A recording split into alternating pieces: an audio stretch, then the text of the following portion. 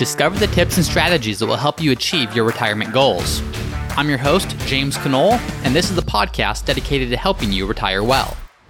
It all starts right here on Ready for Retirement.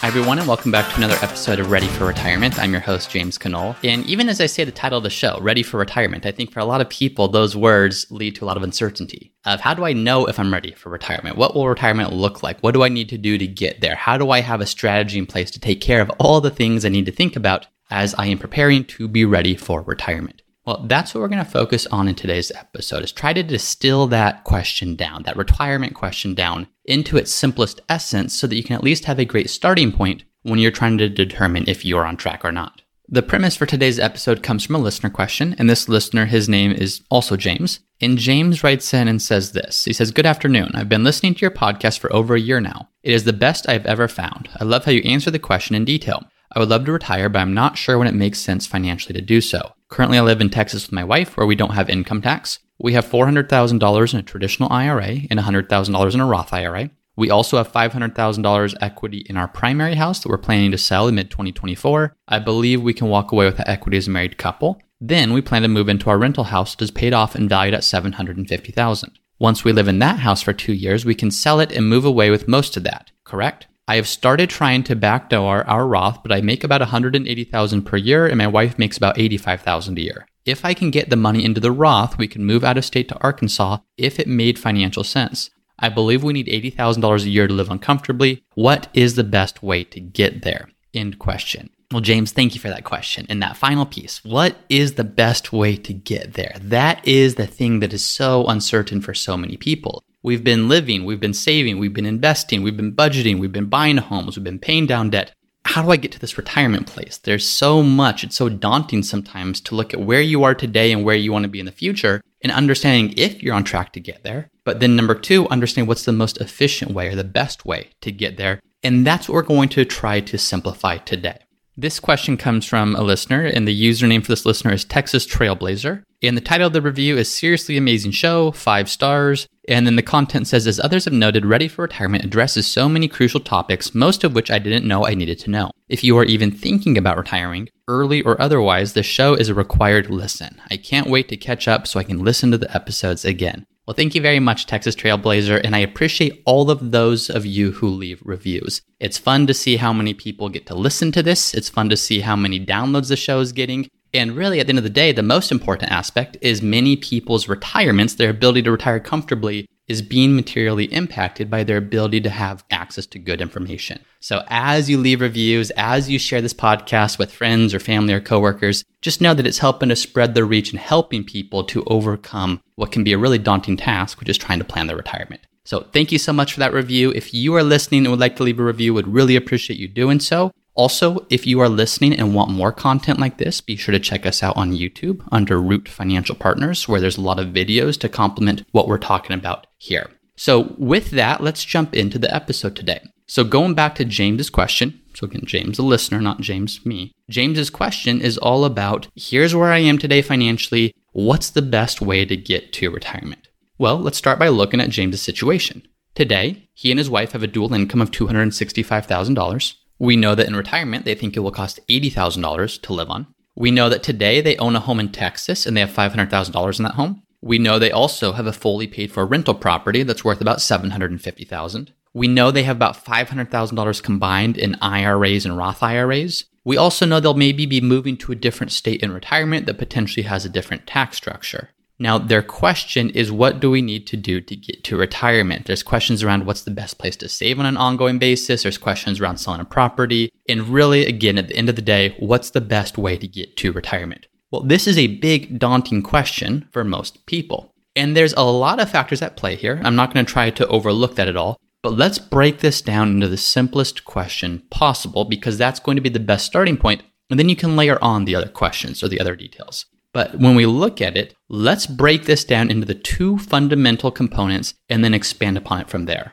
When you're looking at retirement, there are two main factors that will determine your success or your lack thereof. And those two factors are going to be, what are your expenses in retirement and what will your income be in retirement.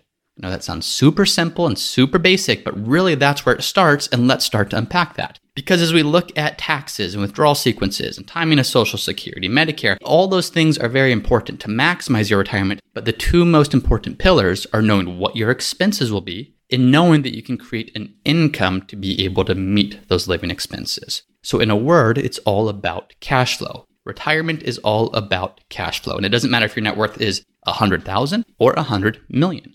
Retirement fully comes down to your ability to generate sufficient income to cover your expenses without relying upon a paycheck from work. Now, this sounds super basic to start, but the reason I'm starting here is so many people equate it to almost a net worth question. When my net worth reaches a certain point, that's going to determine my ability to retire. Now, let's look at an example. And I like to use extreme and even simplistic examples on this podcast to illustrate some important points. But let's look at an extreme and simplistic example to illustrate how really it's not net worth that determines this, but it's your cash flow. Let's use that person, one person who has $100,000 net worth and one person who has $100 million net worth. Well, on the surface, the person with $100 million, they seem like they'd be in a much better position to retire if they chose to do so. And in all likelihood, they are. But let's look at this. Let's assume that person who has $100,000 net worth has $10,000 per month that they want to live on. Let's also assume that they have a $10,000 per month pension that covers all their needs. That's simple enough. Now, the second person with $100 million net worth, let's assume all of that $100 million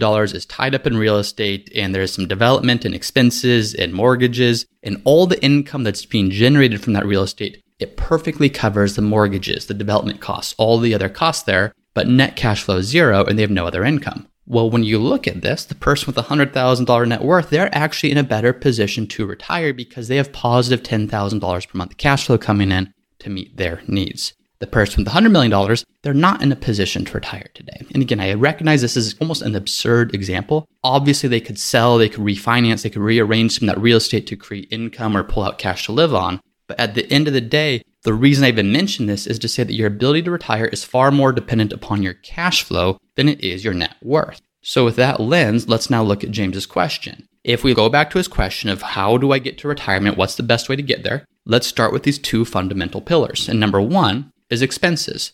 Well, he mentioned that he thinks his expenses are $80,000 per year. So simple enough for this equation. What I will say, and it looks like James is already doing this, but what I will say is don't look at today's expenses, look at future expenses. I'm guessing James already did this because today his income is $265,000 combined between he and his wife, and his goal is to live on $80,000. So my guess is he's already adjusted out some of the expenses or costs they have today that they won't have in the future. This is probably by factoring in home sales, he won't have a mortgage. Maybe it's factoring in the fact that today they might be saving quite a bit for retirement. And of course, in retirement, they'll no longer be saving for retirement. But just a quick side note, as we're going back to how overwhelming it can be to plan for retirement, one of the things that I find is most intimidating for a lot of people is they have this sense that they need to replace their current income. They say, yes, I know it's about cash flow, James. That's why we need to replace our current income. Well, keep in mind that for most people, your current income has to cover a whole lot more expenses than your retirement income will. And I just mentioned a couple, but typically those are things like mortgage. It's things like retirement contributions. It's typically more taxes because you have a higher income. And as your income goes down, your taxes go down. It might be because today there's also the cost of children or college that you're helping to pay for. There's a lot that you might be covering today that you won't cover in retirement. So when I say it's about cash flow, it doesn't mean it's about the same exact cash flow as today. It's about distilling down the expenses you have today into what those will look like in retirement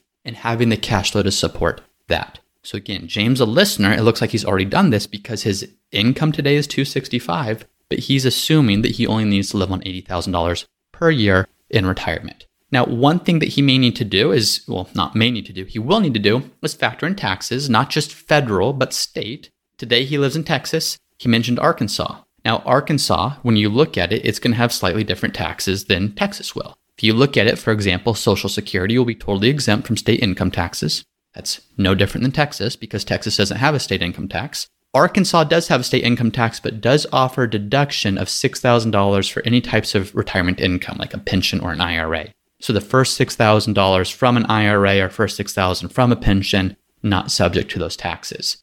Now, I don't mention this so that you can become an expert in Arkansas tax law as much as if you're planning to retire to a different state, make sure that you understand what does that look like for your Social Security benefit? What does that look like for state income taxes? What does that look like for dividends and interest? What does that look like for property taxes? What does that look like for other types of deductions of is your pension or IRA distributions taxable? Every state is a little different, so that's going to help to determine your expenses in retirement. So if you're following along with your own specific situation, again, number one, start with your expenses. For this particular question, easy enough. James gave us the answer, and James said he wants to live on $80,000 per year in retirement. The next piece is income. How are you going to meet those expenses? Again, I know there's much more to it than that, but for a second, we're setting aside taxes, we're setting aside estate planning, we're setting aside withdrawal strategies, we're setting aside all those other things that go into this to see what are the two main pillars. So the next question for James and his spouse is, what income sources will you have when you retire? If we know we need to live on $80,000 per year,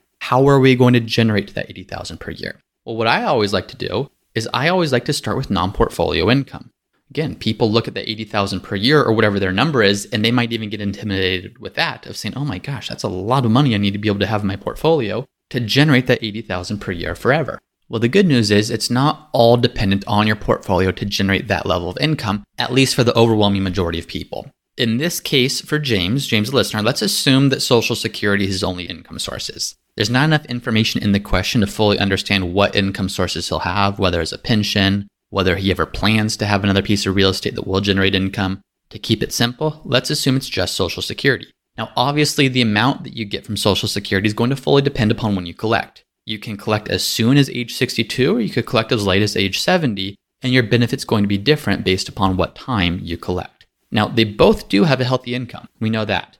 I don't know how long they've had a healthy income, but the reason I even mention that is your Social Security benefit is based upon your highest 35 years of inflation-adjusted earnings. Here's an example of that. In 2022, the wage base for Social Security is $147,000. Meaning, once you have income that exceeds $147,000, you stop paying Social Security taxes that are 6.2% of that. It's one component of payroll taxes. The other component is the Medicare portion. But after 147, you stop paying Social Security taxes. And people say, well, why is it that you get to stop paying Social Security taxes as your income goes up? Well, it's because your Social Security benefit is also capped. So there's a cap on how much you can earn, and that earning is based upon how much you pay into the system. And so both are capped. Well, today, the maximum benefit, and by today I mean in 2022, the maximum benefit you can collect from Social Security at your full retirement age, which for most people listening is going to be between 66 and 67, is $3,345. That benefit goes up if you wait till 70. That benefit drops if you collect before full retirement age, but that's the max benefit. So with James's income of $180,000, he'll fully hit the Social Security cap this year. His first $147,000 of income, he'll pay Social Security taxes. The next $33,000 of income, he won't pay any Social Security taxes. But once he hits that cap, he's maxed out one more year of earnings. Let's assume he's hit that cap for a second for 35 years by the time he retires. That doesn't mean his income has been $180,000 every year. What it means is it's been enough to hit the inflation-adjusted cap every single year. And this year, the cap is $147,000. But each subsequent year or each prior year, the base was lower. For example, if we look back 10 years ago in 2012, the Social Security wage base was $110,100. So if we assume, just very simply, that every year James has hit that cap, or not even every year, but his highest 35 years of earnings by the time he retires, he would get $3,345 per month in today's dollars. So each year that will go up a little bit with inflation, but that's the way the benefit works. To keep it simple for this example, and because I don't know his income and I don't know his work history, I don't know how much longer he'll be working, let's assume that based upon his income, his benefit's $3,000, and let's assume based upon his wife's income, hers is $2,000. So as we're looking at that, that is absolutely not probably perfectly accurate, but because I don't know the details, I'm just going to make this assumption so that we can continue playing out this example. Well, in this example, if James has $3,000 and his wife has $2,000, that's $5,000 per month, which is $60,000 per year. So here's the amazing thing, $60,000 per year, assuming they wait until full retirement age to collect, of course, and full retirement age to also retire, that covers a big portion of the $80,000 per year they want to live on. Now, I get a lot of feedback from people on YouTube videos when I say stuff like this because they say, well, wait a minute, that $80,000 is today. What about inflation? Well, they're exactly right. That $80,000 will actually be a lot higher by the time James retires, assuming he's not at retirement age yet. But so will Social Security. The Social Security benefit that you're looking at, so that $3,000 per month, as inflation goes up, that will go up with it. It probably won't go up perfectly in alignment with inflation, and I actually like to plan for Social Security going up a little less than inflation, but it's going to be fairly close. So when people look at this and say, well, wait a minute, the analysis is all off, just keep in mind that that Social Security benefit is also adjusting for inflation. Even if you're not adding any more dollars into the Social Security system to increase your benefit, inflation will take that higher. So in this particular example, that $80,000 per year of expenses would certainly be higher by the time the retirement starts, but so would the actual Social Security benefit, so it'd be offset fairly proportionately. If today's 75% of James and his wife's income is covered by Social Security, so $60,000 per year coming in from Social Security, $80,000 of expenses, 60 divided by 80, 75%. So if we assume 75% is covered today, we can assume maybe 70 to 75% of it will be covered by the time that they retire. Again, this has to do with their ages and how far out that is, which I don't actually know. But anyways, Social Security covers a part, the rest then needs to come from the portfolio. So that's the first lever of income, or the first layer of income. Again, we started with expenses. We know those are $80,000 per year. Now the second component is, where will the income come from to meet that? Well, we know part of it is going to come from Social Security, but it's not going to fully cover everything. So the next part is understanding what other assets do James and his spouse have, and what type of income can that create? Well, the other assets they have is broadly based. They have retirement accounts and they have real estate. Let's start with real estate. So real estate, the asset itself, is not going to generate income unless you do something with it. Now, you can either rent it out, in which case you're translating that asset value into current income, or you can sell it. Now, obviously, there's other things. You can refinance it. There's other kind of planning techniques. But at a simple level, you can either rent it to generate income, or you can sell it to generate liquid cash that you can then create income from. For James and his spouse, it sounds like they're going to sell it, and they're going to walk away, at least based upon what they're saying here, with about $500,000 net. So $500,000 from the sale of their property. I'm going to set that aside for a second and come right back to it, because the next thing James says is he mentioned that he's going to then move into the current rental property that's worth $750,000 and maybe sell it after living in it 2 years. Well, my question there is, will you use the equity from selling and move into another property that becomes your primary residence? If so, we're not going to treat that as an income source. It's just going to be the place that you live. Still an asset value, but again, unless you're charging rent for it or selling it, you're not really living on that asset value. So in this case, I'm guessing that asset value is going to be their primary residence where they just live. Or will they use that equity to downsize into another property so they still get to live in it, but they have some money left over to live on or invest or whatever it might be? So there's some questions there, but for the time being, I am going to assume that they do move into the property, the rental property today that's worth $750,000. They live in there a couple years, sell it, and then use the proceeds to buy something else. Now, do keep in mind one thing, that the capital gains exclusion that you're talking about, James, so the $500,000 for a married couple, if you've lived in a home for 2 out of 5 years, that exclusion, it will definitely apply to the capital gains on your property. So say you bought this property for $500,000 and now it's $750,000. So you could exclude that $250,000 of gains if you meet the requirement by living there for 2 out of 5 years. What it won't count against is depreciation recapture. So as you have a rental property, when you're generating income on your tax return, you're also depreciating that property. That property, or the depreciation, is based upon the value of the building. So not the land you have, but the value of the building. Each year you're depreciating some portion of that. And when you sell, assuming you don't exchange it, you have depreciation recapture that you pay taxes on. And that part is not subject to be wiped out by the capital gains exclusion. So essentially, to keep it simple, when you sell a property, part of it will be depreciation recapture that you pay taxes on. Part of it will be capital gains that you pay taxes on. The capital gains exclusion is only relevant or only applicable to the portion of the sale that's counted towards capital gains, not to depreciation recapture. So just a quick side note on that. So back to their overall situation now. If we're assuming that of the real estate they have today, that's going to turn into $500,000 in some type of liquid cash or liquid investment, but the rest is going to stay as some type of residence or some type of home to live in, we can now look at their situation and say they have $1 million in assets as of today, or not necessarily as of today, but as of the time that they sell that property, which is $400,000 in traditional IRA, $100,000 in a Roth IRA, $500,000 from the sale of a property. The question is, how do you turn that into income? How much income can $1 million in assets create for you?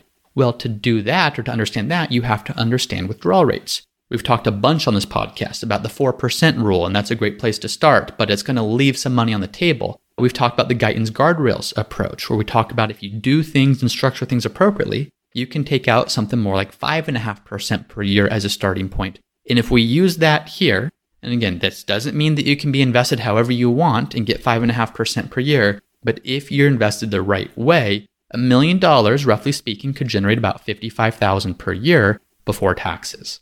So that's today. If we just assume that James and his wife are at retirement age today, and they could collect Social Security today and turn this $1 million in assets into income today, well, between Social Security of $60,000 per year and portfolio withdrawals of $55,000 per year, that's $115,000 that they could create, which should be more than enough to meet the $80,000 that they want to live on. Now, that was probably a gross oversimplification. I have no idea how old James is. If he's 67 already, then maybe this is feasible. If he's 50, though, well, then he's not eligible for Social Security for at a minimum of 12 years, and even at that point, he probably doesn't want to collect, or he may not want to collect. So if we're looking at this, let's assume he has $1 million today but no Social Security. Well, if he retired, he could create $55,000 per year, but that's not enough to meet the 80. So you see there's still a couple variables here. It's not just how much can your portfolio can create, but it's the timing of its ability to create that. And it's the timing of can that supplement other income sources like Social Security and understanding when that comes into play. So again, there's not enough information to fully do this analysis today, but what I will say is the goal of going through that exercise, it really comes down to one thing. It comes down to understanding how much do you need to invest today to be on track to generate that level of portfolio income by the time that you retire. So if you can't hit that level of income, let's assume that you're going through this analysis on your own and you're saying, oh my gosh, my expenses are here, my portfolio today is here, and even if I keep doing my savings and investing and get some average rate of return, I'm just not going to be able to meet it. Well, understand that there's levers that you can pull. If you work longer, for example, that helps because working longer means you have to or you can invest less, and you can get away with investing less because you'll have more time for your investments to compound and grow. Or you can work longer because working longer means investing less because Social Security will grow and more income's coming from those non-portfolio income sources, which means less needs to come from your portfolio, so your portfolio can be smaller. Or on the other hand, maybe you're ahead of schedule and you can actually retire early. So maybe you're ahead of schedule, but you don't want to retire early. Well, then you can spend more. Or maybe you're ahead of schedule and you don't want to retire early or spend more. Well, maybe you can invest less today so you have more money to enjoy life now. So as you start to clarify what's needed for the future, it's going to help you to make those important decisions today. And again, the two pillars here are going to be what are your expenses in retirement? What income sources in retirement can you generate? And once you know what those income sources need to look like, then you can work backwards to say how much do you need to invest today or what do you need to do today to be on track to generate a portfolio size that can generate to the level of income that you need to meet your expenses in retirement. So I hope that's helpful. I know that planning your retirement can be so overwhelming, and I find it's helpful to start from the fundamentals and then build on from there. I recognize that there's a ton that we did not even touch upon today, but people try to do too much at once, and they try to get their taxes in order, and their income in order, and their investments in order, and their Social Security strategy, and Medicare. And when they try to do everything all at once, they just get overwhelmed and they give up. So what this shows is this shows where can you start, understand what your first principles are, and then build on from there. But if you don't have this foundation of understanding what your expenses will be in retirement and where your income will come from to generate that, everything else might be done in vain. So James, thank you very much for that question. I think that was a good question to show the simplicity of the best place to start, even in spite of the many different variables that you have to focus on. If you're listening and you have a question, go to readyforretirement.co, submit your question. We'd love to have the opportunity to answer on a future episode. And again, if you haven't done so already, please leave a review and please share this episode or any episode you think might be helpful with a friend, coworker, someone you know that you think is preparing for retirement and could use some guidance to get there. So with that being said, thank you as always for listening, and I will see you next time. Thank you for listening to another episode of the Ready for Retirement podcast. If you're enjoying the show, please subscribe and let me know by leaving a 5-star review. And as always, for a list of the notes and the resources mentioned in today's episode, you can find those at the Ready for Retirement website, which is readyforretirement.co. That's readyforretirement.co. And if you have a question that you would like for me to answer on a future episode, then you can also go to the Ready for Retirement website, readyforretirement.co. There's a page called Submit Your Question where you can submit a question for me to answer in a future episode. Thanks as always for listening, and I'll see you next time.